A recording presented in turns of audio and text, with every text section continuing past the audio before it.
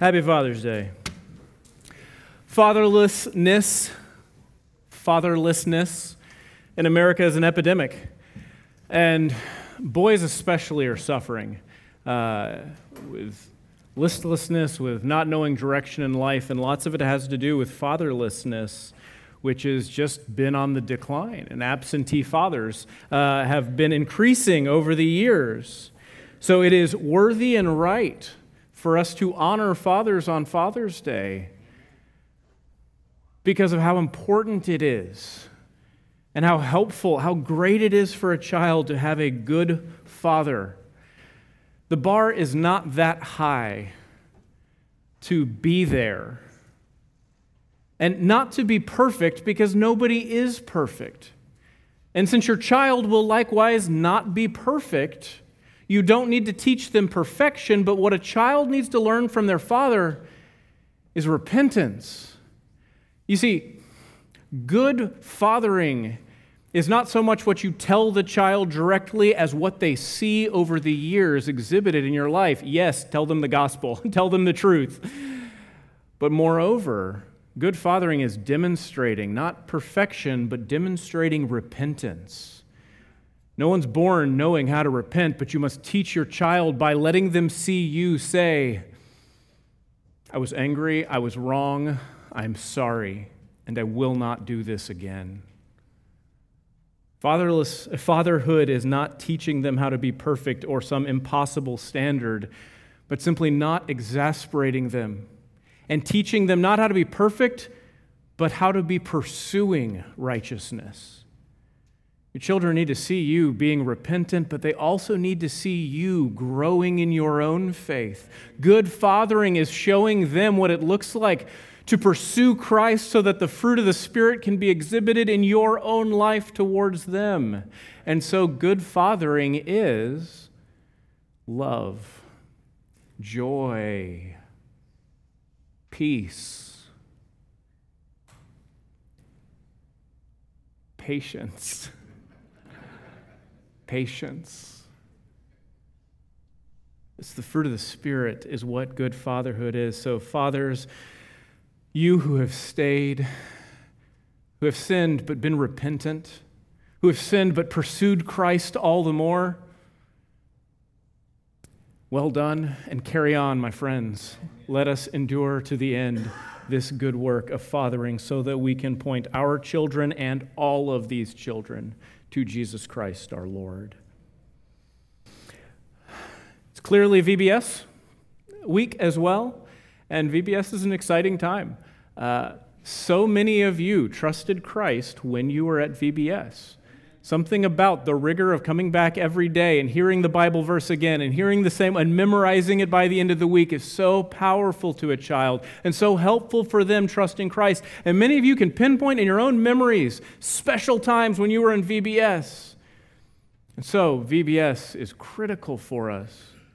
But likewise, I'd encourage you to come along, youth and adults, because you will be taught Scripture. There will be Bible study there as well, and you too will have a chance to put your trust in Christ. But in addition to that, COVID has robbed us of so much community, the isolation that we've experienced. And whether you know it or not, you need to rebuild relationships, and there's only one way to do it: slowly and in a preponderance of time together. So by all means, teenagers, come, join in, make some friends, get to know some people. Adults, come along. This will be the way that we slowly rebuild community that was robbed from us so quickly. I want to take a moment before we start our sermon today, and let's all bow in prayer for the success of our VBS. Let me ask you, this is rhetorical, of course, but let me ask you, how will you be praying for VBS this year? I might suggest to you that you pray for salvations. I might suggest that you pray that everything would go according to plan. The plan's really good. I might suggest to you that you pray we all be able to just roll with it when it doesn't go according to plan. You should pray that families would become connected into our congregation and community through this VBS. You might pray that God would give you an opportunity to talk gloriously about him and to bear fruit yourself this week. Let's bow our heads, take a moment and silently pray for the VBS this week.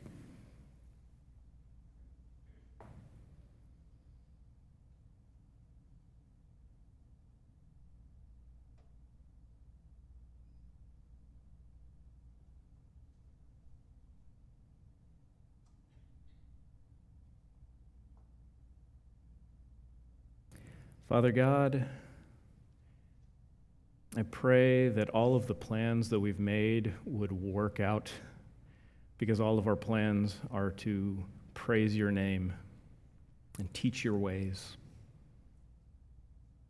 I pray for all the effort and energy Allison Blanton and all the rest of the team and everybody's already put into this VBS, let alone what we will this week. I pray that things wouldn't just go according to plan, but would go incredibly better than we would even have thought or planned for. I pray that you would give us all opportunities to trust you and bear fruit, to proclaim Jesus Christ as Lord this week. I pray that families would be connected into this church for their benefit and their great joy. And this I pray in Jesus' name. Amen. Are you ready to hear from God today? Well, I've got good news for you. He's spoken to us.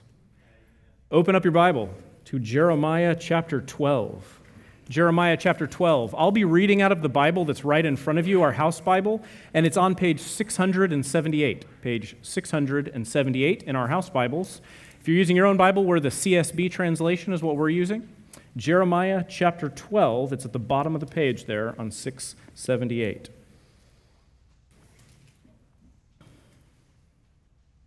The Dozier School for Boys ran for 111 years in Marianna, Florida, a little panhandle town, Marianna, Florida.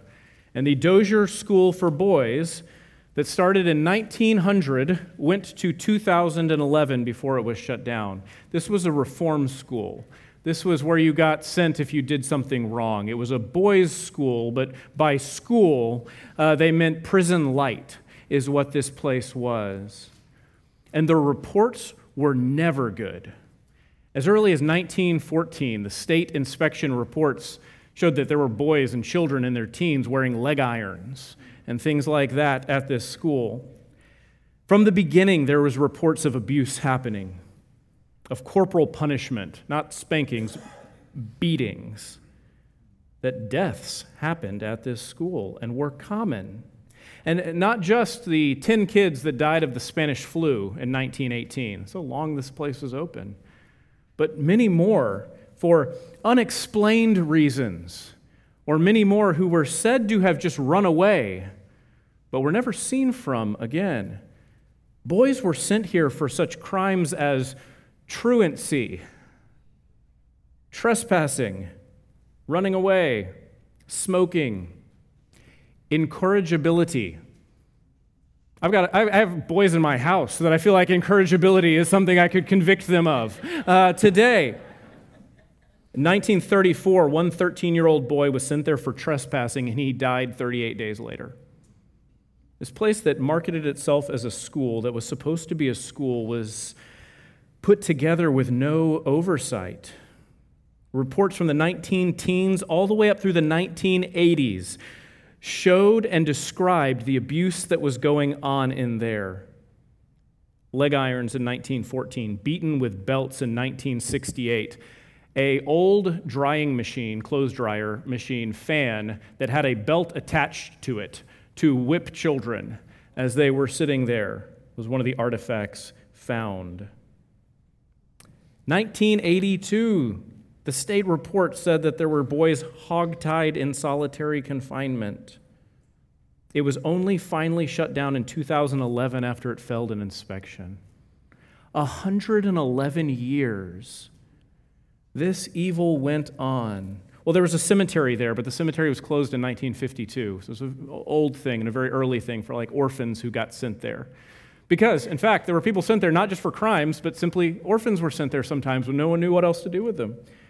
The cemetery was closed in 1952, But since the closure of the school in 2011, University of Central Florida students and archaeology teams have been excavating. And first they were looking into some unmarked graves in the cemetery, but then they started finding some more burials unmarked outside of the cemetery. Then they started finding the remains of some more boys further on and in strange places around the site. Then they found some remains of boys in the swamps to the north of camp, Florida swamps. Not buried, just remains in the swamp. What kind of evil went on at this place? 2019, just 2 years ago, Colson Whitehead won a Pulitzer Prize for a book called The Nickel Boys, in which he dramatizes this and recounts what went on here. Such evil demands an answer. Such evil demands justice. Would that were the only evil that happened in the world ever. But you'll recall even more prominently the Catholic Church abuse scandal that was slowly broken by the Boston Globe after a reporter talked to one man about how he was abused as a boy, and then another, and then another, and then another. And the roots of that abuse system went so deep and so far. You might also know what happens in Southern Baptist life. This system where a pastor can be accused of something, some abuse happened, something happened, and the church kind of knows about it. The church goes, wait a second, something's not right here, but can't quite report it, and when confronted, the pastor resigns quickly, and the victim says, I don't want to have to go through the justice system. He's out of ministry. Surely that will be enough. I just want to move on with my life. But it turns out that pastor went on to another church, somewhere else.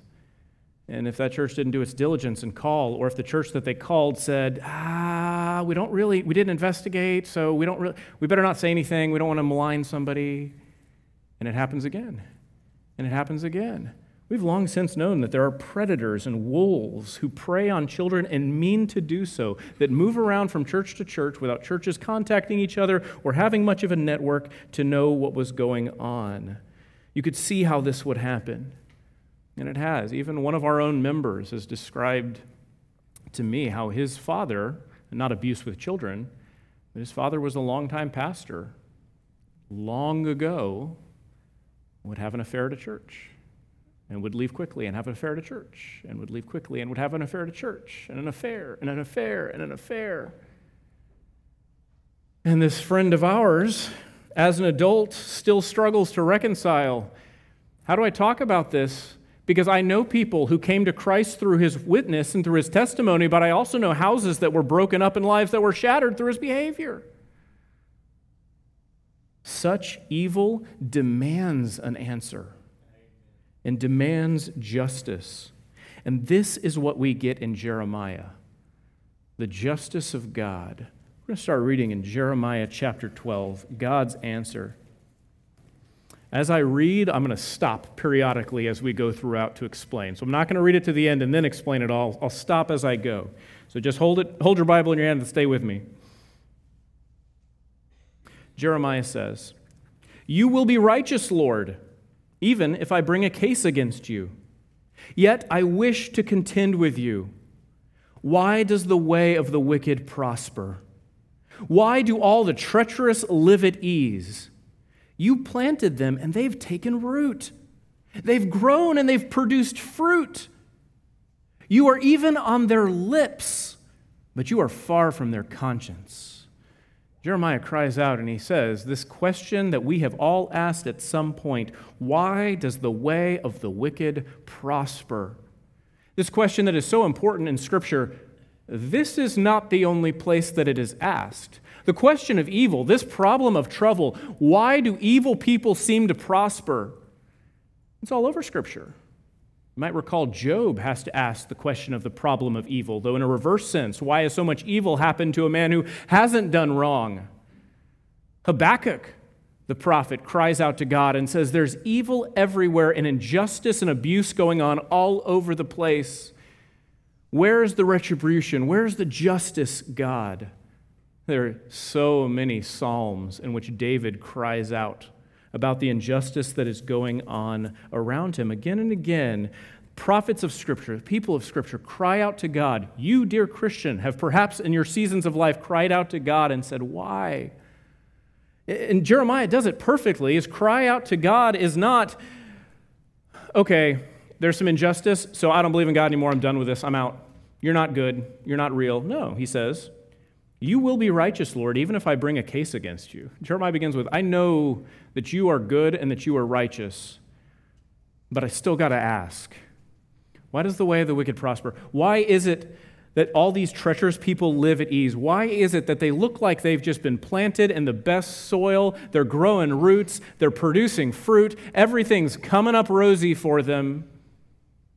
They're even saying, Lord, Lord. They talk about God. It says, you are even on their lips, but you are far from their consciences, from their hearts. They walk around, they go, yeah, Jesus, Lord, amen. They don't care. They do evil. Verse 3, as for you, Lord, you know me. You see me.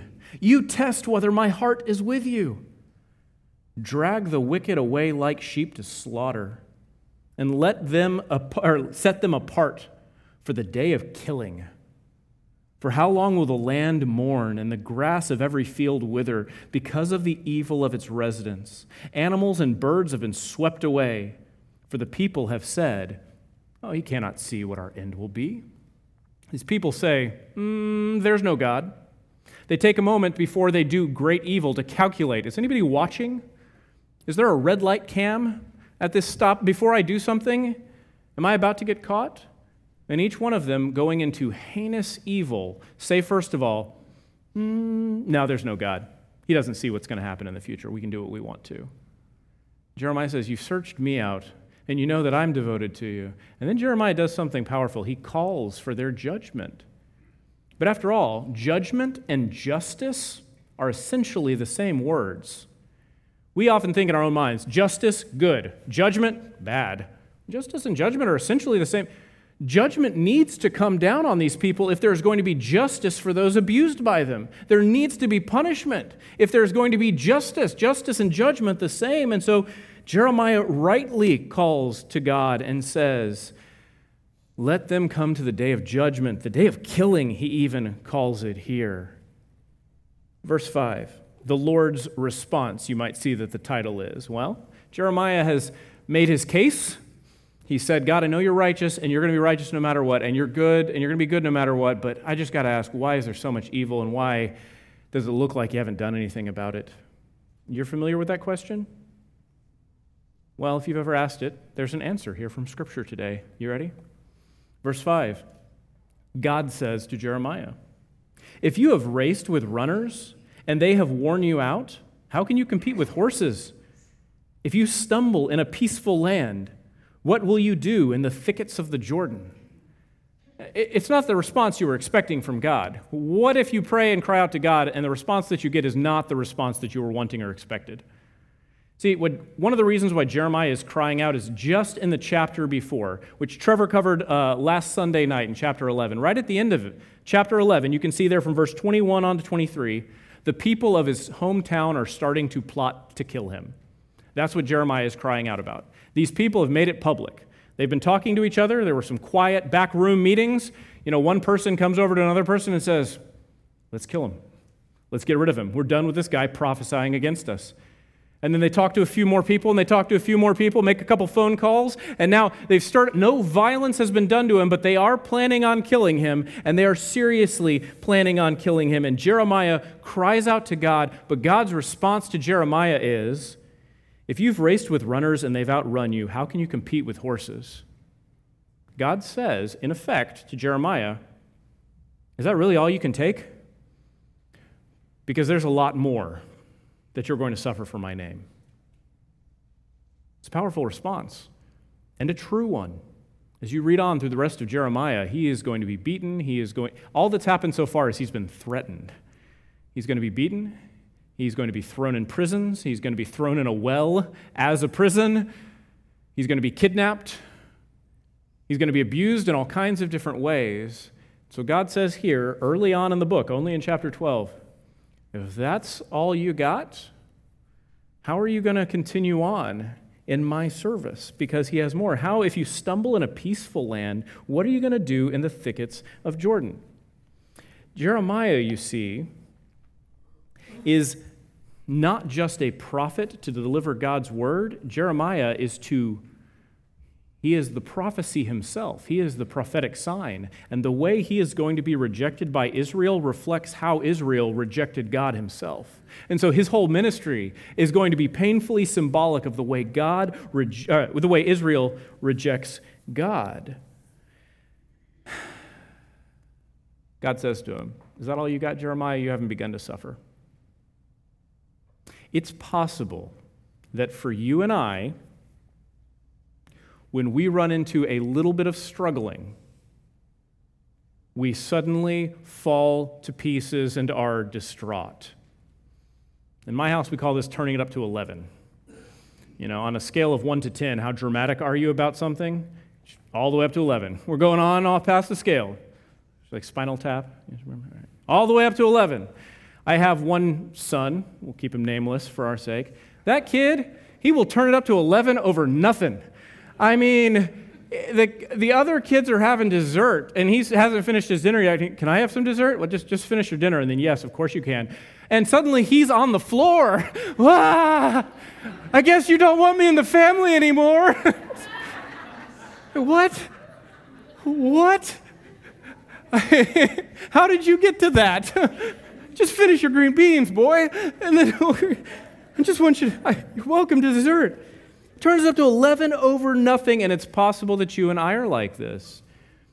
All that's happened to Jeremiah is that he has been he's been threatened. He knows the people are out to get him, and suddenly he is crying out against God, saying, "Why do the wicked prosper?" And God's answer is, "What else you got, Jeremiah? Because my calling for your life is to endure much suffering," but we know, and Jeremiah knew, that God's calling for his life ended in glory, as does ours, but there was more suffering to be done. I do not want to belittle for you some of the suffering that some of you have been through. Some of you have been through deep and profound seasons of anguish, difficulty, and violence. I don't mean to belittle that, but it's possible that both are true. That you and I, have gone through difficult seasons that warranted an 8 or 9 or 10 response. And it's also entirely possible that you and I have gone through a little setback, a little health scare, a little financial trouble, a little difficulty amongst friends, and we immediately went to 11 laying on the ground going, "Oh no!" And the answer from God is, there's some real difficulties to be suffered. If you can't make it through this, how will you make it through the serious difficulties in life? After all, God's calling for Jeremiah and God's calling for us is not some extraordinary victory. God's calling for Jeremiah's life is not that Jeremiah will come out at the end of his life winning. God's call for Jeremiah is that Jeremiah would endure to the end. And God's calling for your life is that you would remain faithful to him to your last breath. These present difficulties, friends, the power of the Holy Spirit is on you, and you can endure this too. And this likewise you can endure and hold on to him. You don't have to arrive at the end of life winning in perfect shape. You don't have to, if life were the pommel horse in gymnastics, you don't have to jump off the end and land and stick it perfectly. God's calling for your life is that you would endure in trusting him no matter what, no matter the scuffs, no matter the difficulties, and no matter the pain, that you would hold on to trusting him, and Jeremiah does that. God's response, first of all, is, if you've raced with runners and they've worn you out, how are you going to compete with the horses? Verse 6, even your brothers, your own father's family, even they were treacherous to you, God says to Jeremiah. Even they have cried out loudly after you. Do not have confidence in them, though they speak well of you. And now God talks about himself. It's an important turn. God says, I have abandoned my house I have deserted my inheritance. I have handed the love of my life over to her enemies. My inheritance has behaved towards me like a lion in the forest. She has roared against me. Therefore, I hate her. Is my inheritance like a hyena to me? Are birds of prey circling her? Go gather all the wild animals and bring them to devour her. Many shepherds have destroyed my vineyard. They have trampled my plot of land. They have turned my desirable plot into a desolate wasteland. They have made it a desolation. It mourns desolate before me. All the land is desolate, but no one takes it to heart, God says. One of the answerings to suffering and difficulties, to injustice, that God always gives throughout Scripture is to turn your attention away from yourself and towards God Himself. You see, in Jesus' life on earth, in His time here on earth, His disciples could not understand, and the crowds could not understand when He said to them, I am going to suffer and die. I came here for the purpose of enduring and suffering and dying for your sake and rising again. They couldn't understand it. They couldn't understand a God who was suffering. Even the disciples who already knew that He was the Messiah come down from heaven. They just didn't get that God Himself would suffer. They hadn't read this passage properly by the power of the Holy Spirit and in light of the New Testament. Jeremiah says to God, oh, how I'm suffering. And God says to Jeremiah, let me tell you about my suffering, about how I brought this people Israel out of slavery all by myself. I brought them out by these powerful signs and wondering, by my power, not theirs. I led them out of the wilderness and through the wilderness by my power, not theirs. It was all miraculously done. When I brought them into the land, even though they didn't think they could take the land, and they were right, they couldn't take the land. They were former slaves. It is God by His own power that He delivered them the whole land. Jericho, a symbol of this. How God would deliver it. How God did all of this. His nation, His land, His people, He put it all together. And God has to say here with great anguish, anger over their sin. He is right to be angry, but He's also grieved about it and anguished, you can read here. I have abandoned my house. You're struggling, Jeremiah. Let me tell you about struggling. God did all of this for His people and had His hand of protection over them. And as to say, Jeremiah, I have had to remove my hand of protection away from my people so that all these opportunistic nations around them would come and be my judgment on them. God is grieved over Israel here. And God talks about His suffering. If we are to understand suffering properly, we're going to have to understand it in the light of our God who has suffered for us. We say at funerals here, I say at a funeral here, many funerals that you've been to perhaps, if you've seen one, if you've attended one, I often say, it stands to reason today, even with a casket of a dear loved one right in front of me here, I say, listen, it stands to reason that we are all grieved here today at this person's passing, but that the one who is grieved the most is the person who loved this person the most. Yes? Friends are grieved. Family is grieved. A widow is grieved. It stands to reason that the person who has loved this one the most is the most grieved. So who's the one who has loved that person and most grieved? It is God Himself. As symbolic for all of us in His grief over Lazarus. It wasn't just Lazarus. God did not make us for death nor mean it for us. No one has loved you more than Him. And so no one is more grieved at our death. The good news for us is that God was so grieved. The good news for us is that He was the one who was grieved into action. He did something about it. Even before we were born, God made a way for us. Even though we may die, yet we will live in Christ. Likewise, if you want to understand this passage properly, It stands to reason that the person who is most hurt by a given sin is the person who was most directly sinned against, yes? An adultery will grieve. It is a sin against a spouse. But it will also hurt the children and the rest of the family and have shock waves throughout friends and in the community. But who is most directly sinned against and who's most grieved by the sin? Is God himself. So Jeremiah says, God, why is there all this injustice? And God says, first of all, Jeremiah, you haven't seen nothing yet. Second of all, he says, and let me tell you about what it is to grieve over sin. Because God is most grieved as to have to bring judgment against those who are special to him, Israel. See, now you know the heart of God.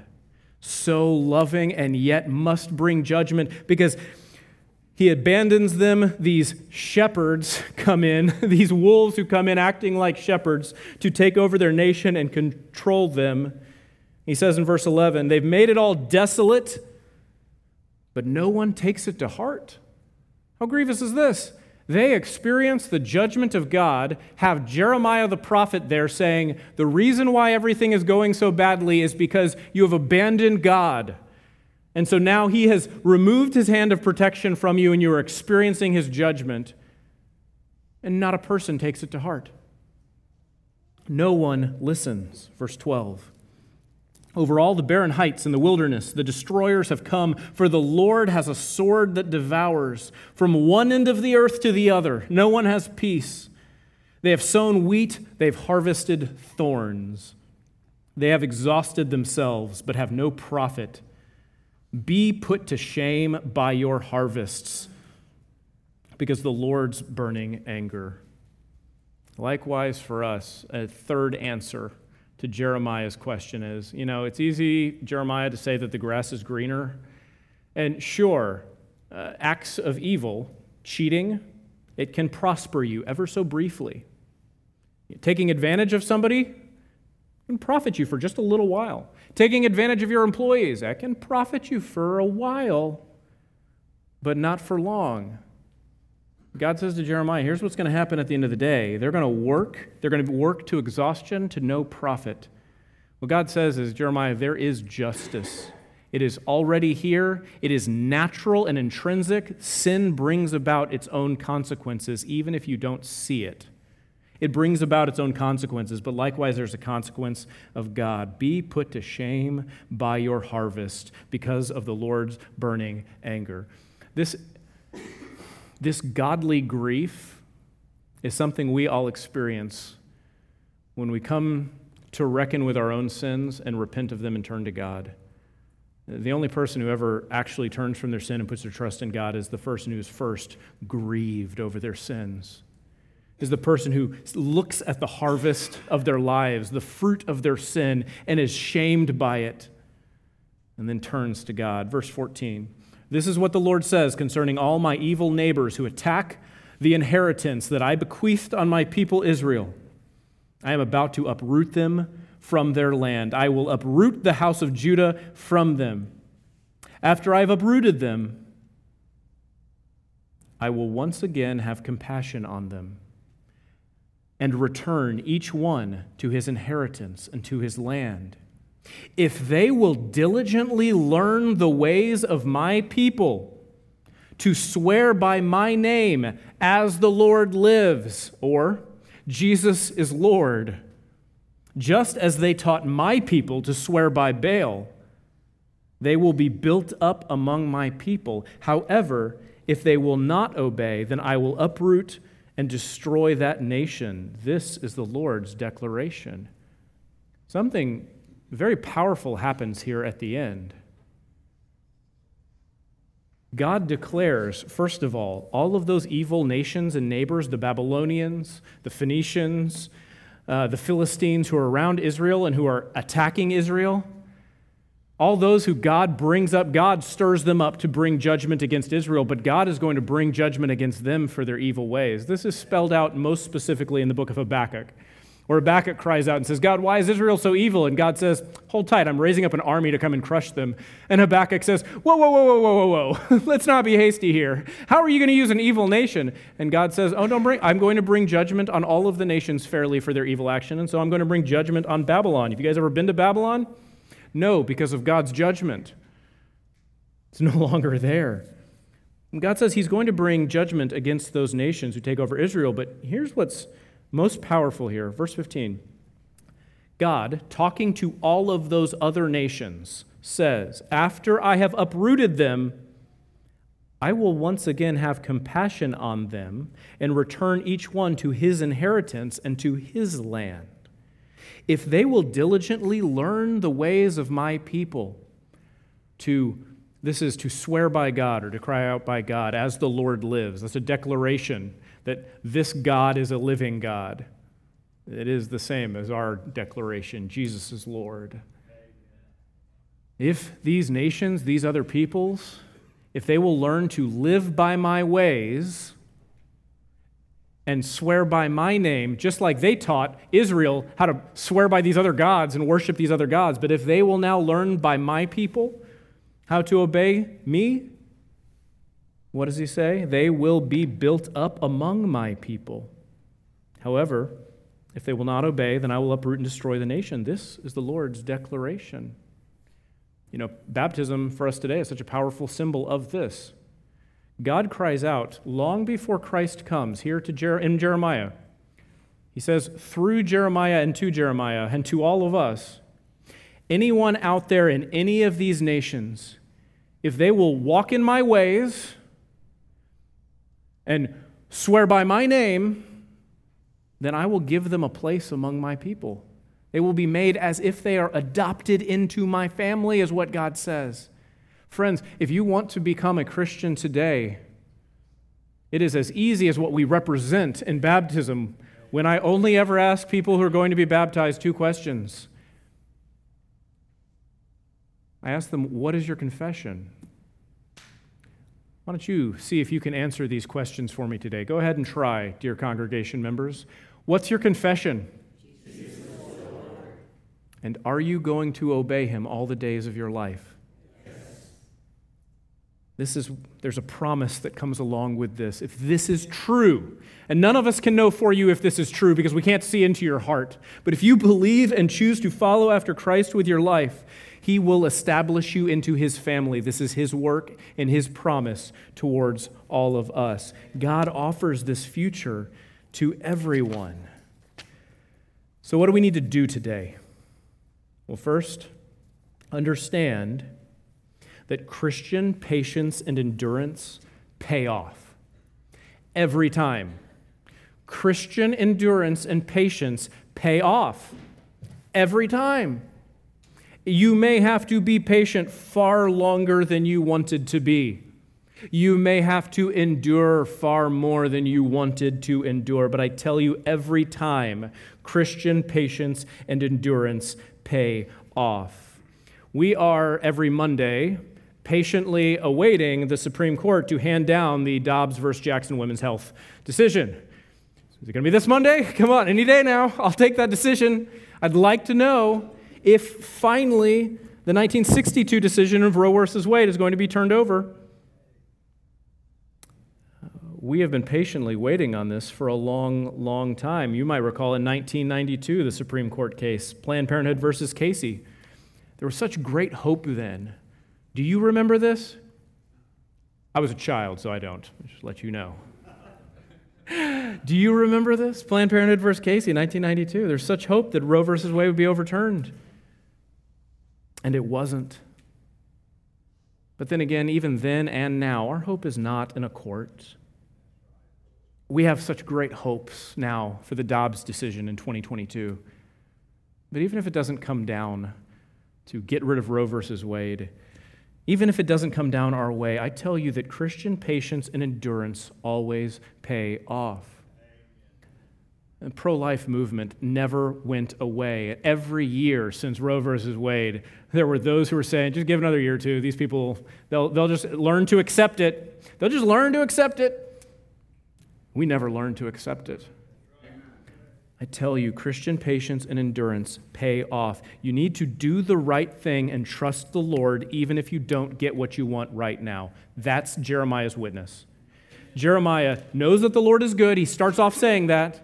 He does cry out to the Lord, and it's okay to cry out to the Lord. In fact, all the Psalms give us the language. David writes those Psalms so that we can know how to cry out to the Lord and say, God, it's just, why is it so bad? It's okay to cry out to the Lord, but we cry out to the Lord in faith, saying, God, why is it so bad? But I know you're good. So I tell you, doing the right thing and trusting the Lord, no matter what suffering, no matter what difficulty, no matter what must be endured, is always the right thing to do because Christian patience and endurance always pay off because God has promised that they would. It is possible that your patience and endurance must go on until death. This is also in Scripture. After all, God makes a promise to Abraham, Isaac, and Jacob that they don't see fulfilled in their lifetime, but they do see fulfilled in God's timing. You recall how powerful and important it is when Israel, the nation, leaves Egypt. They take Jacob's bones with them because he knew even before he died that they weren't going to stay in Egypt. God was going to deliver a promised land. So they took him with him as a symbol that even if it takes generations, even if it's after your death, Christian patience and endurance pay off. Trust Christ and do what is right. Second, do not turn to the ways of the world to get what you want, but wait on the Lord. You gotta assume there were times when Jeremiah was thinking, all these people are just talking. All these neighbors, even his own family, they're chattering. They're going from house to house saying, all right, here's the strategy. Here's the plan. Here's what we're going to do. You got to imagine Jeremiah was tempted to go, you know what? I'm going to get even. You got to imagine Jeremiah was tempted to say, well, you know what they're doing? Hold on a second. I'll start my own rumors. I'll build up my own side and my own team. It is never appropriate for us, while we are waiting on the Lord, to use the ways of the world to try and get what we want. If God has called us to wait on him, then it is not appropriate for us to take matters into our own hands. That we wait on the Lord doesn't mean that we do nothing. Clearly, Jeremiah is obeying Christ and following after him. We are waiting on the Lord, and we're going to do VBS this week. We are waiting on the Lord, and we're not going to stop sharing the gospel until Christ returns. We are waiting on the Lord, and we are constantly active, trying to bring about justice in any way that we can. We are waiting on the Lord, but we're trying to do the right thing. One way to understand this is with the Southern Baptist Convention right now. There it is. I promised you I'd tell you about the Southern Baptist Convention annual meeting. I was just there. We've had this trouble with abuse that has been exposed. The worst of it was that certain members of the executive committee, I'll need a whole nother Sunday to explain to you Southern Baptist organization chart and all the different organizations and pieces, but suffice it to say, there were some who were in power in administrative roles that had been saying for decades, oh, we can't establish a list of abusers. They hear about all these things. They hear these reports, not just news articles that are out there, but also people who they've just heard about and know it's true, but those people weren't prosecuted. Because only 10% of abuse cases actually go to trial. And even of that, 3% of them actually end up on a sex offender registry. So what about everybody else? Surely we amongst ourselves and with our fellow churches can do good diligence to say to each other, no, that actually happened, and we'll stand by that, and you don't need to hire this person because that person's a wolf. That person admitted to doing it. Even though there wasn't a trial or the trial's in progress right now, you need to know, just because they haven't been convicted, it happened, and they did this evil, and we can testify to it. For decades, the executive committee was saying, well, we can't do that, we can't keep a list, we can't keep a registry, we could get sued for libel. And they prioritized again and again legal issues over abuse victims. Let me just say that if there's some big problem like abuse going on, and your only answer is, my hands are tied, there's nothing I can do, then you neither have the creativity or the moral compassion to be fit to lead. That's the end of it. We need somebody else because there is something we can do, surely. What we found out in an investigation this past year is that those guys who had been saying for 2 decades, can't keep a list, can't keep a list.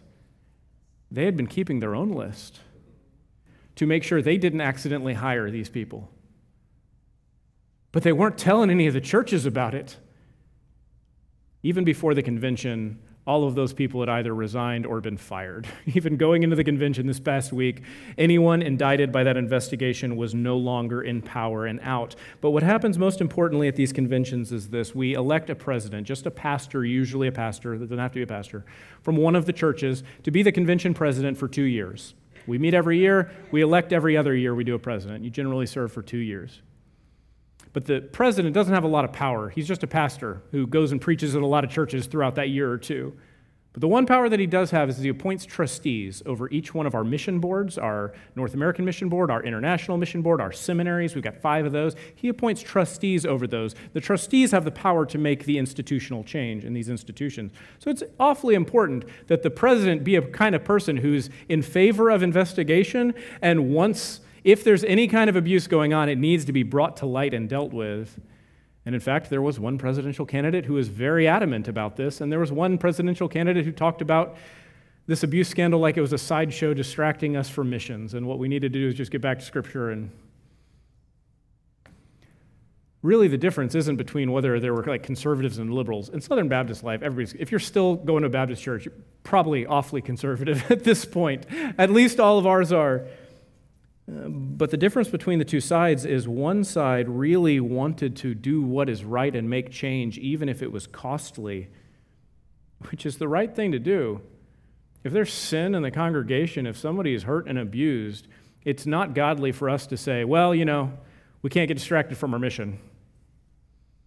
I mean, part of the mission is to take care of the members of the flock. It's not against the mission. These things go hand in hand. What happened is that some of these wolves in the denomination created an organization for themselves they called the Conservative Baptist Network.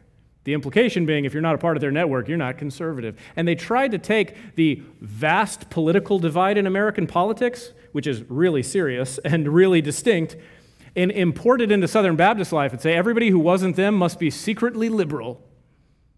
It just wasn't true. What they were doing is they were using the ways of the world to try and bring about the changes they thought needed to happen, which was essentially them being in control. It is never appropriate to use the ways of the world to achieve the purposes of God. If something is right, do right. If something is wrong, do not do wrong. If there is a rumor going around, you don't have to be a part of it. If someone is trying to build a coalition of whispers, shut it down yourself and say, I'm out. You don't have to do anything other than do what is right by God, follow the Lord, and patiently endure. And you watch and see that the Holy Spirit is absolutely among His congregation, and He will lead it rightly. Another way to say this is James, the Apostle James says in his letter, the anger of man cannot bring about the righteousness God requires. You can't get angry enough or schemy enough, strategic enough to bring about God's good righteousness. All there is for us is Jesus is Lord. I am going to obey Him and patiently endure and wait on the Lord like He has called me to. I'm very happy with how the Southern Baptist Convention annual meeting went. I call them the baddies. The baddies, the wolves, lost everything decisively. It was all like 70-30. I mean, there was just no chance of it going any other way. Anyone who's been critically abused of anything so far is gone and out of power and out of church pulpits and out. Likewise, we passed some motions congregationally, as a whole Southern Baptist Convention, we passed some motions apologizing to abuse victims for these last 20 years when we hadn't been taking action, but had all just been accepting the answer, I guess our hands are tied, we can't do anything. Making an apology to them was a big deal. We appointed a new task force to look into how else we can change rules, and we also voted to create a third-party system that keeps a list of these people. It may seem strange to you that we would keep a list of people who are credibly abused but haven't actually gone through the criminal justice process. We do want to make sure we don't hire on anyone who's gone through the criminal justice process. But the fact that there are so many more and that we are trusting of our other congregations and can depend on them and can at least go to a list and see before, if we're going to hire on another young associate pastor someday, they can at least go check this list And hey, wait a second, your name's on the list. I'm going to make some phone calls. I'm going to call those churches and say, you put his name on here. Did it happen? So yeah, this person told us it happened. This person, he confessed. They just didn't want to go into legal proceedings because it was going to hurt him so bad. Well, we're clearly not going to hire that person either. This is important and will be helpful to the churches, and I'm proud of what we're doing.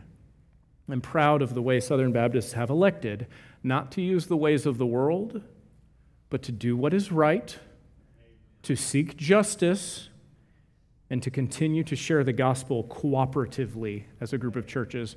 Our international missionaries led something like 160,000 people to Christ around the world this past year.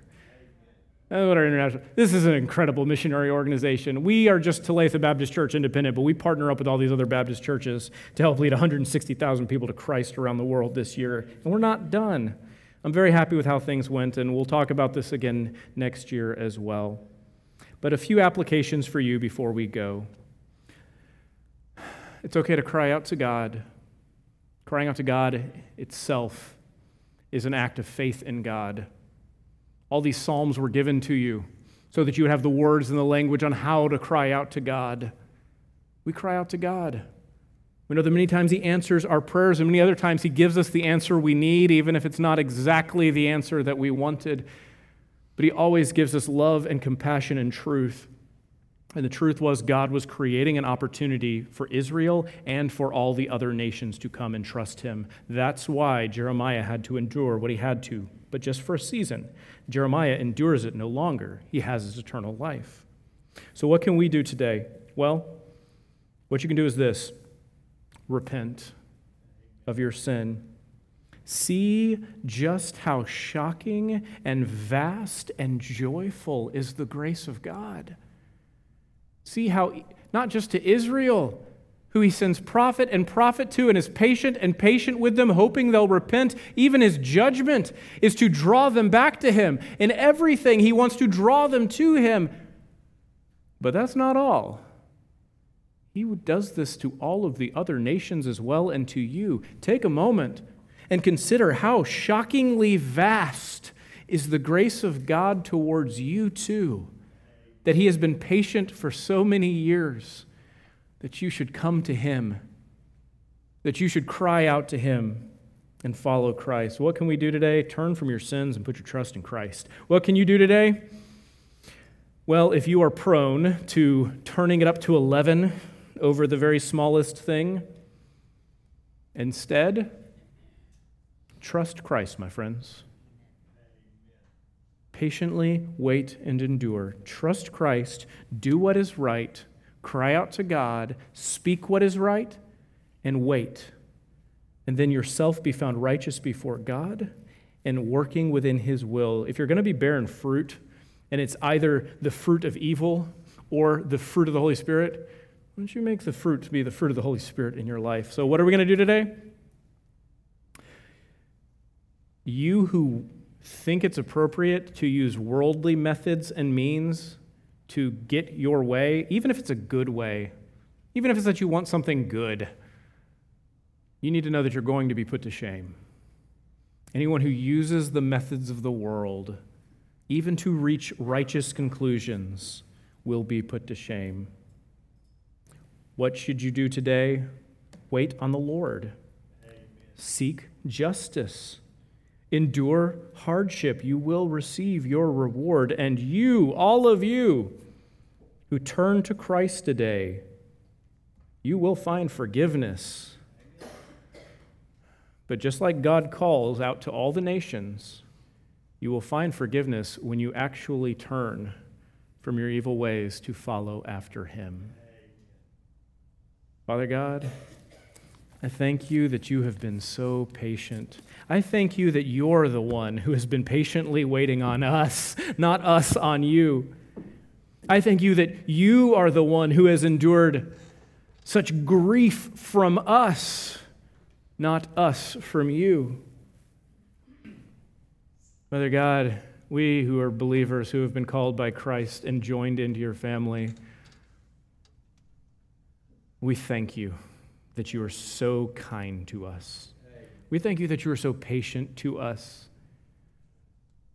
We cry out today that the joy of the Lord is our strength, because there's nothing else that we take joy in besides you that will endure.